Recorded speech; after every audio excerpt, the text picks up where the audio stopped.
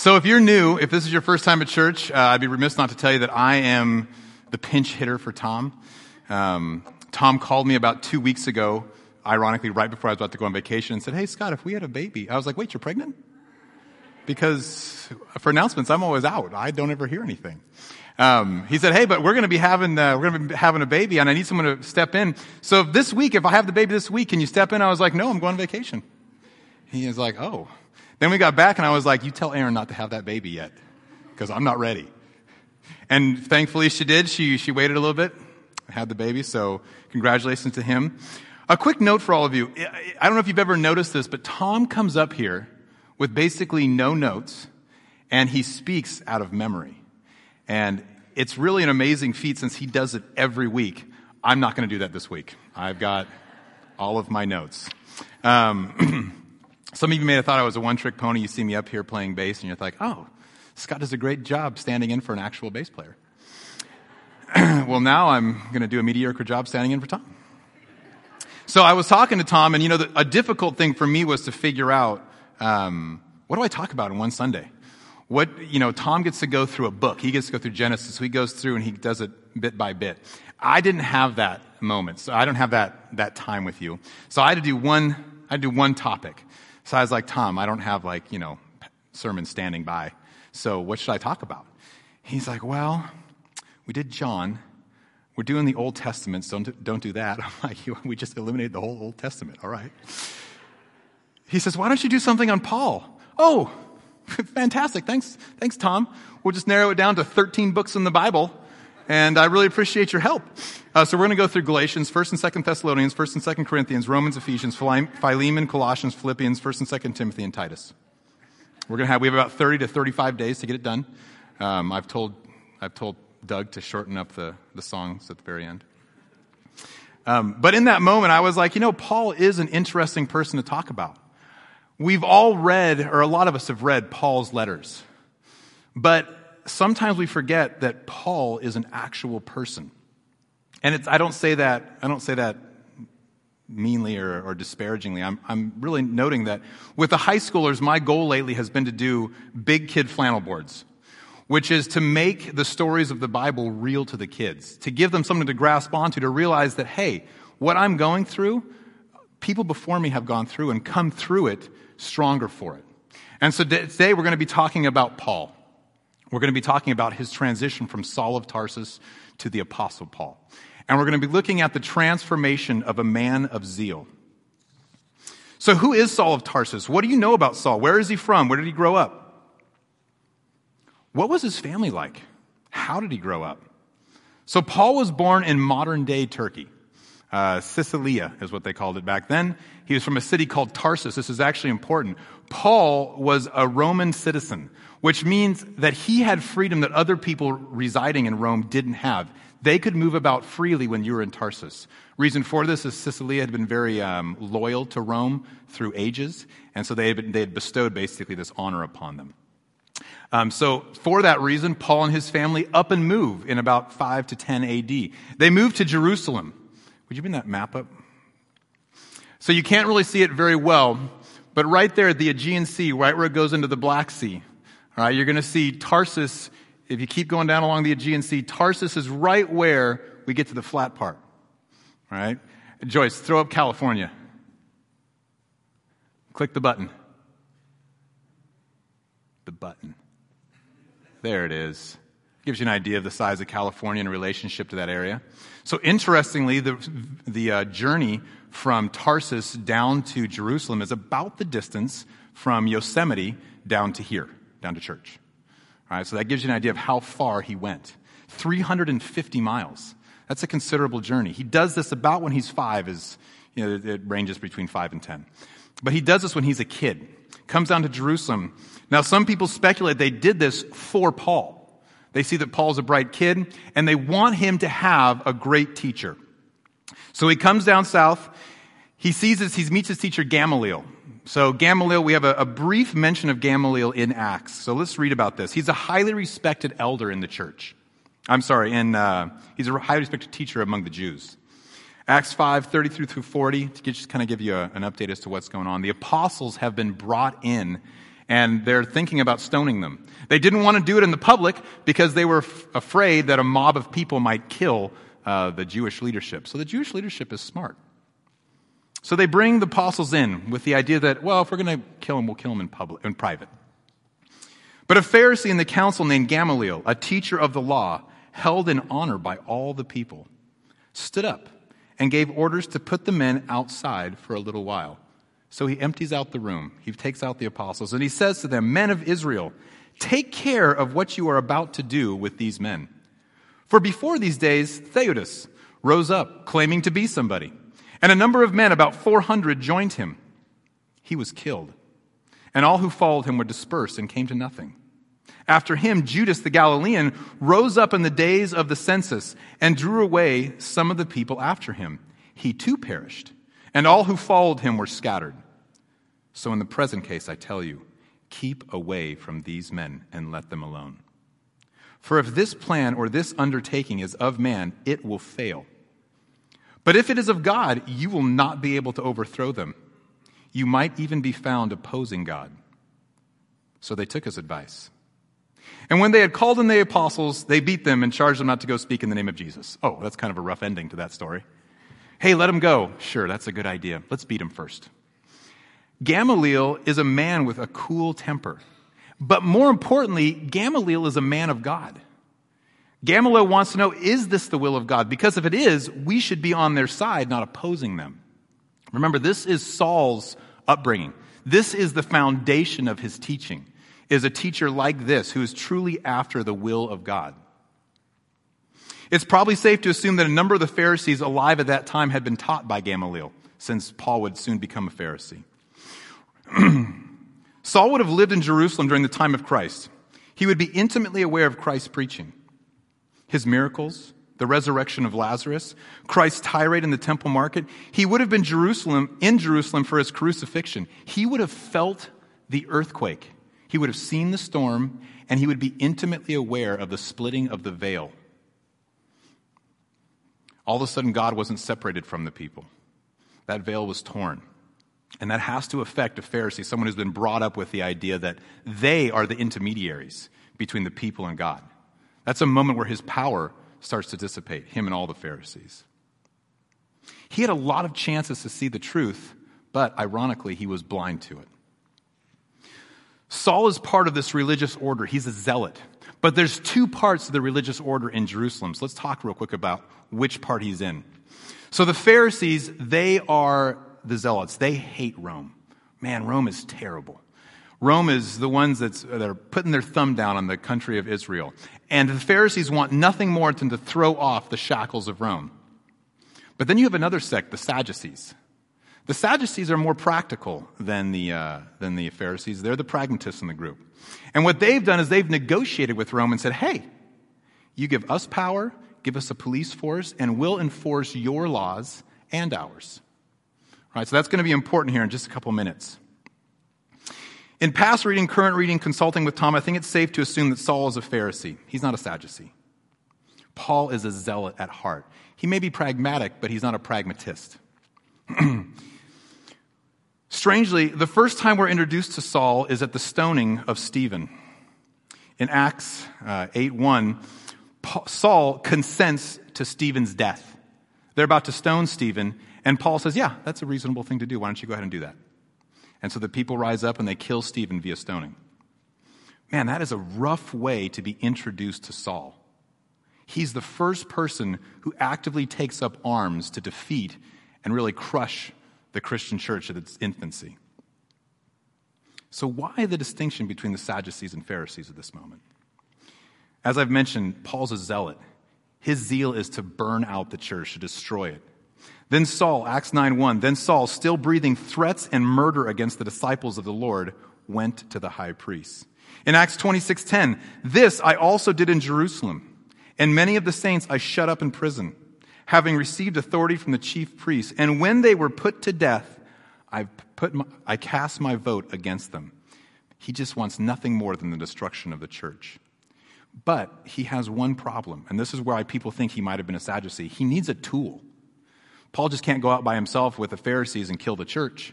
He needs a tool to help them. So he teams up with the high priest. The high priest is from the Sadducee order. He teams up with the high priest and says, hey, I need your police force. I need to do something about this Christian revolution. The Sadducees are looking on saying, man, if this thing gets out of hand, they're saying Christ is king. That might cause some problems with Rome. They're pragmatic.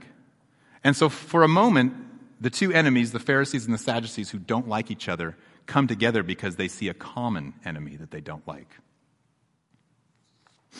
Saul obtains permission to hunt down Christians and goes house to house in his hunt. Does that sound familiar to anybody? What other place in the New Testament did we see someone go house to house to try and stamp out Christianity before it could start? King Herod, right? When he tries to kill Christ as a child. He goes house to house and kills all the male children. And here we see Paul doing relatively the same thing. It's no irony that Saul's obsession with the destruction of the church leads to its expansion. Should you show that slide, Joyce? You can see down that middle, down on the kind of the bottom right-hand side is Jerusalem. That's where the church begins. And you see what happens to the church after Paul's persecution of it. Man, it goes everywhere. So while Saul's trying to stamp it out, it's expanding and growing and getting stronger. A tough part for me when I'm reading the Bible is I go through and I'm looking at the Bible and I struggle to identify with some of the people there.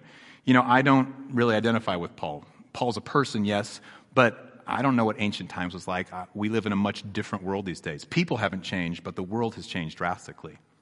However, I don't really have an emotional connection to Paul, to Saul of Tarsus, I'm sorry. So I was looking back saying, who are some other people that have persecuted the church? Joyce, did you go through the first 5? Who are some other people that have gone and persecuted the church? We have Stalin. We have Pol Pot. We have Chairman Mao. Kim Jong-un. Finally, Che Guevara. All people that tried to stamp out the church. And now the difference between these people and Saul is that these are political figures. They aren't religious figures. So I don't think the connection is quite there. However, when I really spent some time thinking about who does Saul really relate to in the minds of the ancient day Christians, I actually did come to a conclusion. So Saul, go ahead, Joyce. So Saul, he's judgmental. He condemns people, right? He has disdain for the Christians. He's prideful. He's filled with rage. And he has murderous intent. Keep going. Saul's zeal has been developed by judgment into hatred for those who don't deserve his hatred. And so the person I really think he identifies with well is Osama bin Laden. When you see Osama's picture, you have an emotional response. Something wells up in you. For me, it's hatred. I can't stand the guy, right? It was every American was just waiting for the day we killed Osama bin Laden, right? Now, I would argue to you that the church, the historic church, I'm sure they hated him, but more to the point, they were terribly afraid of him. He was going house to house just waiting to find him, and he had failed in his mission, and the church had spread. Well, that wasn't going to stop Saul, was it? Oh, no. Saul was going to go after them. So Saul gets permission from the high priest to go and hunt down the Christians in Damascus. He's on his way to Damascus. Now, interestingly, what I kind of failed to realize is that Saul, between the point he kills Stephen and he's on the road to Damascus, there's about a 2-year gap. For 2 years, he is killing and imprisoning Christians, terrifying them.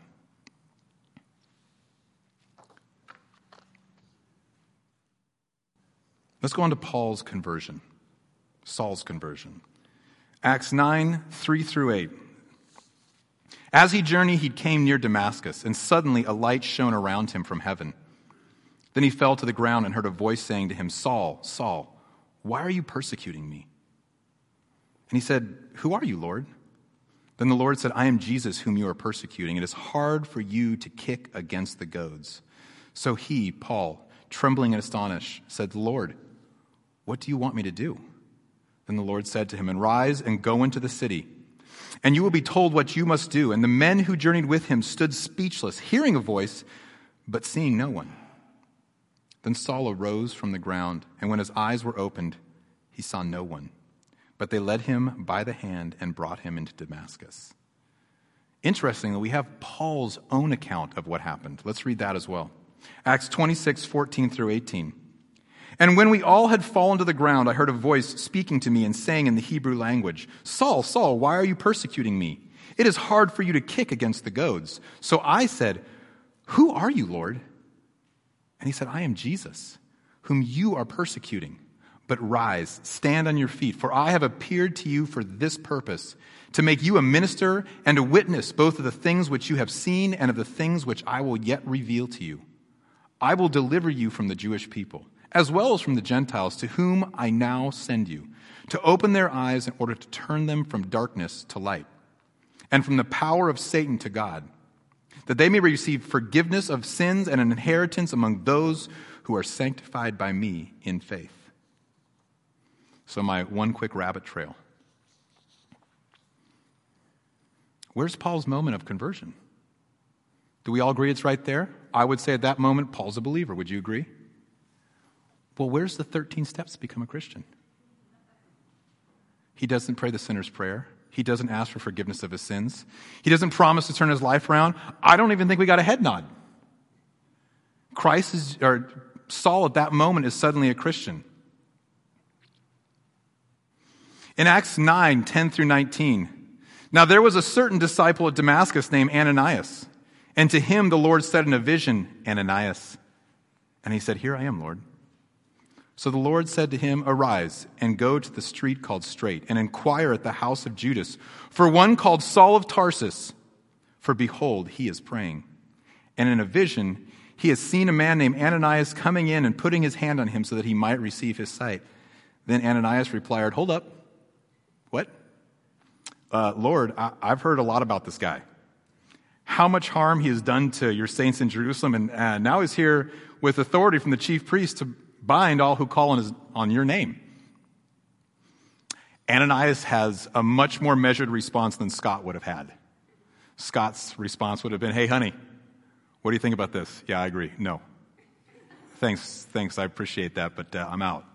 If God had said, Scott, I want you to go over to the Middle East, talk to Osama real quick. He's had a vision about you. It's cool. And I want you to bring him home and disciple him a little bit. Scott would have struggled with that command. But the Lord replied, go, for he is a chosen vessel of mine to bear my name before the Gentiles, kings, and the children of Israel. Now here's an interesting statement from God, I think to reassure Ananias in his moment of doubt. For I will show him how many things he must suffer for my name's sake. Man, you don't want, humans I think just don't want that conversion to be easy. Man, he's done a lot of horrible things to us. And it's almost like God says to Ananias, don't worry. His time will come to pay for what he's done. I don't know if that's really God's meaning there, but it's really interesting that that's what God says to Ananias to reassure him about the decision. And Ananias went his way and entered the house. Laying his hands on him, he said, Brother Saul, the Lord Jesus who appeared to you on the road as you came has sent me that you may receive your sight and be filled with the Holy Spirit. Immediately there fell from his eyes something like scales. And he received his sight at once, and he arose and was baptized.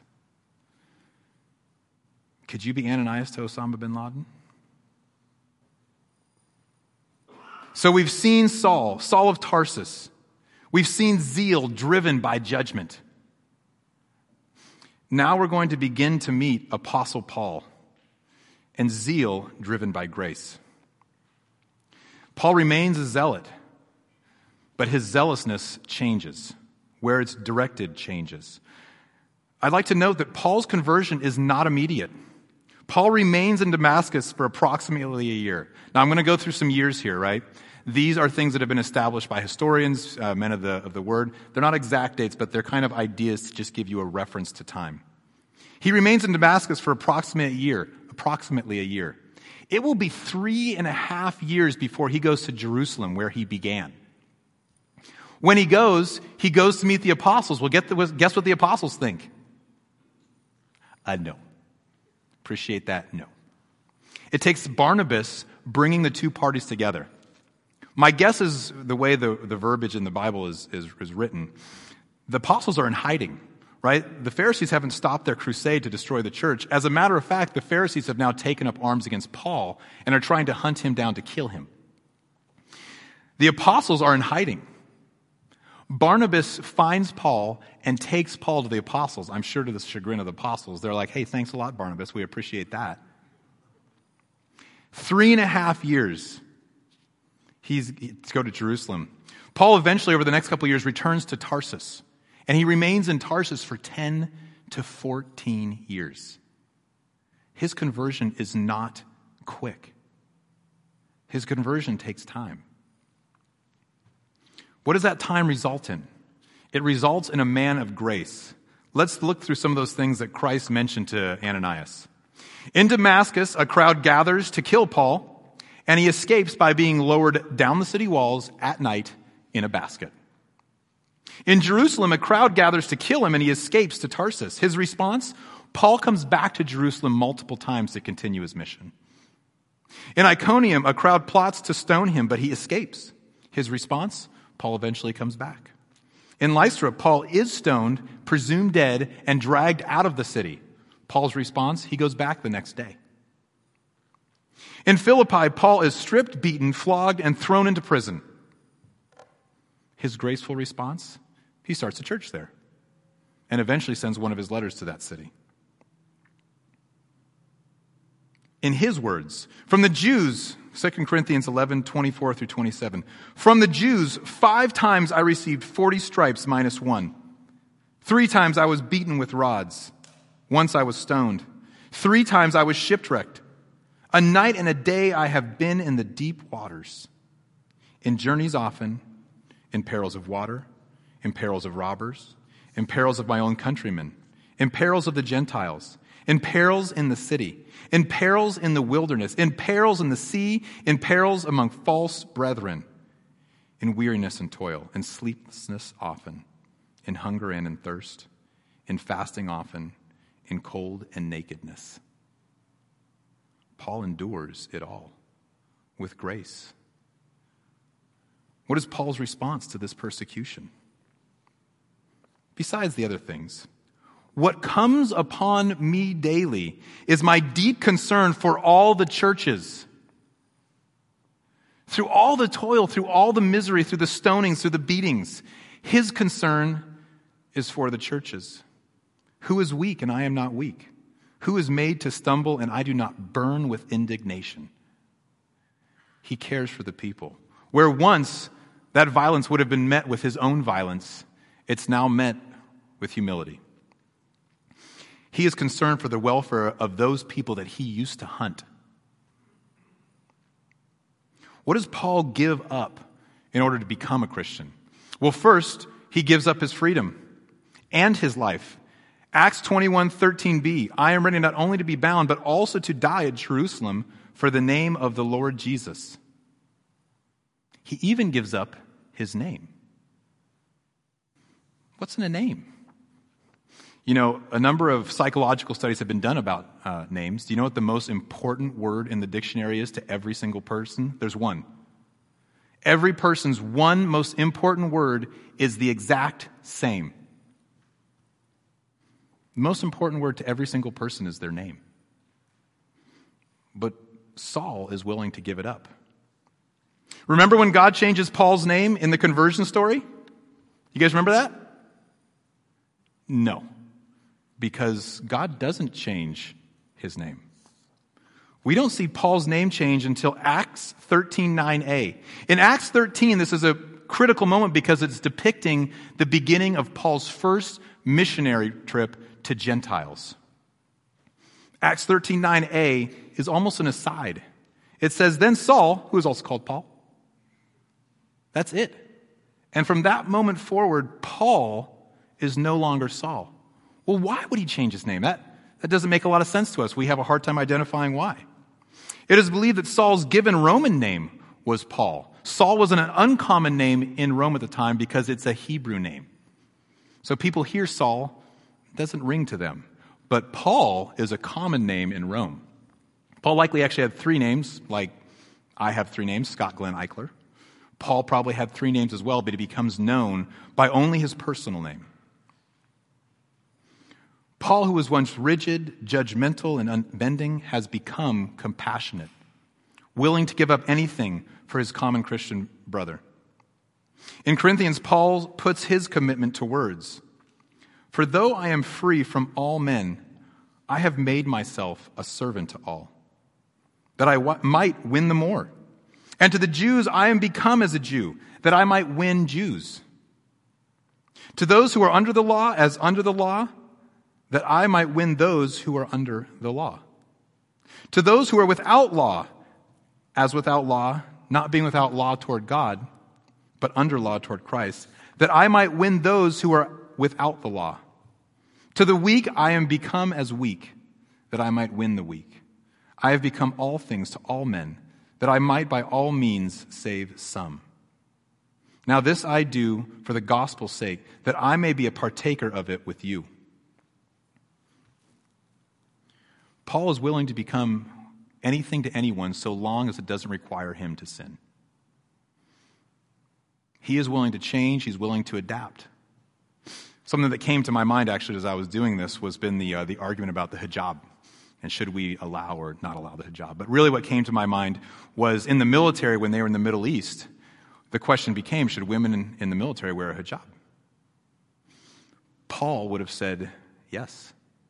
Adopt their customs. Don't let anything stand between you and the message. Give up everything to share the message. Paul's conversion becomes complete.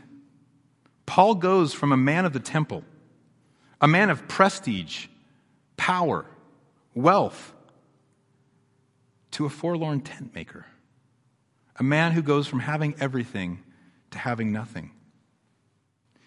His life changes from one of rage and fury to one of compassionate commitment to others. As we've seen, he will eventually bear a life of extreme persecution, and he'll bear it for 20 years.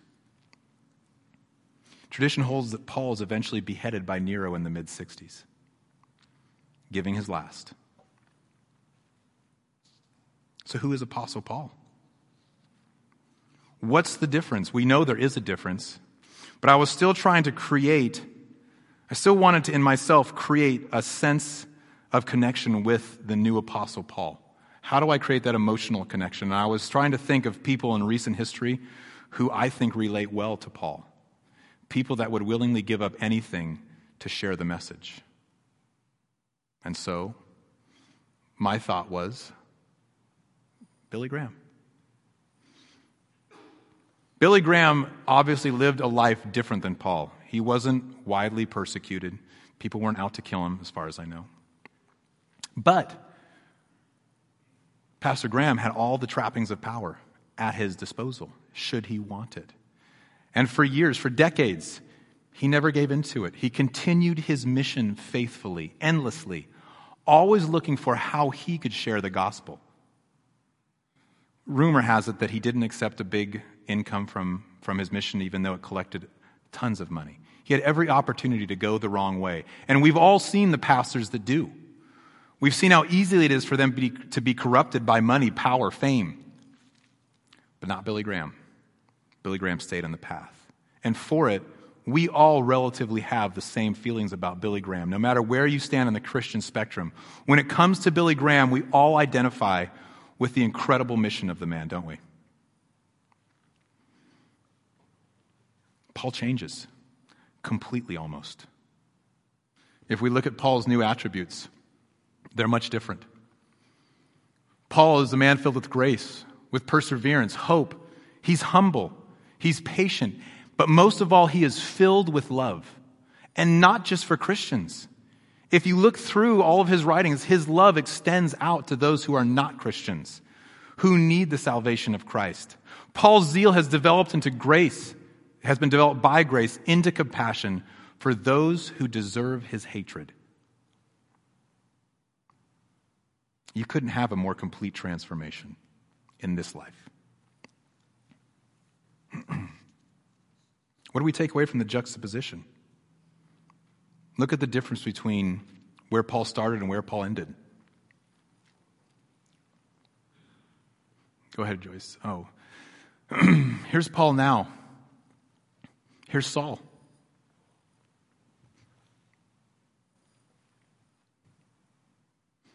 A man of zeal either way. In the first instance, he's a man of zeal consumed by rage, consumed by judgment. Friends, don't be judgmental of those around you. They don't need your judgment. They know in their hearts what they do is wrong. They need your grace. Be zealous for grace. Have compassion for those who deserve your hatred. Our conclusion, what's to take away from this? Maybe you've never trusted Christ as your Savior. A number of friends who aren't Christians have told me in the past, God would never take me. But God took Paul. God took our Osama bin Laden and turned him into Billy Graham. Maybe you have a moment long ago, but you expected quicker results. Maybe you lost your commitment along the way. It's easy to start down the road, but we forget that Paul's transformation took 15 to 20 years. It wasn't overnight. We see it in the Bible as quick verses here and there. We're like, oh, Paul's converted. He's become superhuman. No. Paul's conversion took time. Getting him to convince existing Christians that he had converted took time. Remember that Paul heard of the miracles. He felt the earthquake. He saw the storm. He was intimately aware of the veil splitting. He was likely there after Christ's death. I don't know if he saw Christ, but I'm certain he knew people who did. Paul had infinite chances to turn and didn't. God was always after him. God was always reaching out. But Paul failed to extend his hands until the flash of light. If you are not yet a child of Christ, don't wait for your flash of light. That moment may be too late for you to make the change. Convert while you have a chance to make the conversion. Brothers and sisters, who do you see on the Damascus road? Who do you know that's traveling down that road? Who do you know that you can reach out for? Are you preparing for the moment that you need to be Ananias? Are you extending grace to those who don't deserve it? Paul's life teaches us one unavoidable truth. No one is out of Christ's reach. Christ reaches out for everyone. Some will accept his reach, but many will not. In Saul's moment of judgment and Paul's ministry of grace, Christ was able to make Paul forward Christ's mission. Christ is going to use you one way or another. You can either be the person who extends your hand back and becomes part of that change, or you can fight against it and still be part of the change. Christ depended on his church to help Paul's conversion. The conversion was Christ. The conversion is not yours. It's not mine. It's not what we do. But after the conversion, God gives us a chance to take part in the completion of that conversion. Christ looks to us to accept all who accept his gift, regardless of where they are starting from. We struggle a lot right now in our country with sexual sin, and we struggle as Christians to identify with those people. Remember that they are all going to start at the same point Paul did, as an enemy of us. But the moment they convert, they are a brother and sister deserving of our love and compassion, regardless of whether they deserve it at that moment. In their moment of conversion, they will not be thoroughly converted. It will take time for them to make their change. Only through our love, compassion, and understanding will God's character be revealed.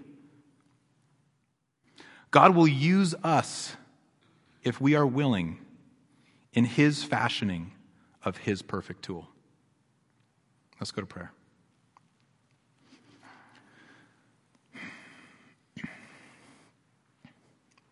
Father God,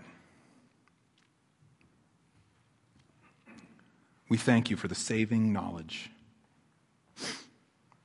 that Paul was a real person. Paul was flesh and bone. Paul struggled.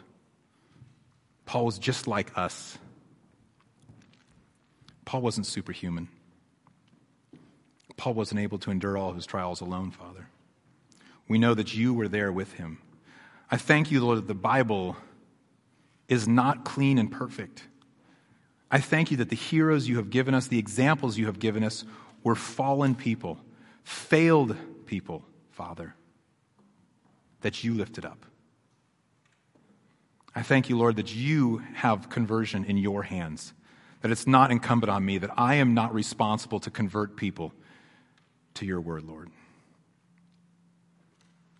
But Lord, I pray for this church, for this body, for this family.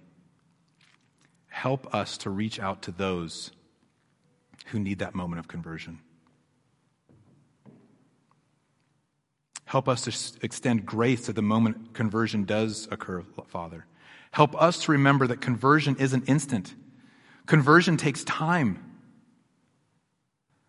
I pray, Lord, that you would be with us in that mission, Father, that you would give us direction as you did Ananias, that you would reassure us that our path is one of faithfulness, Father, one of grace. I pray that we would be that faithful and graceful family, Father, to all those who come through our door, Lord, regardless of where they are in the journey, whether they've started on the journey or not. Let us be filled with grace, compassion, and love for them, Father. But most of all, Father, let them see our grace, compassion, and love for them, Father.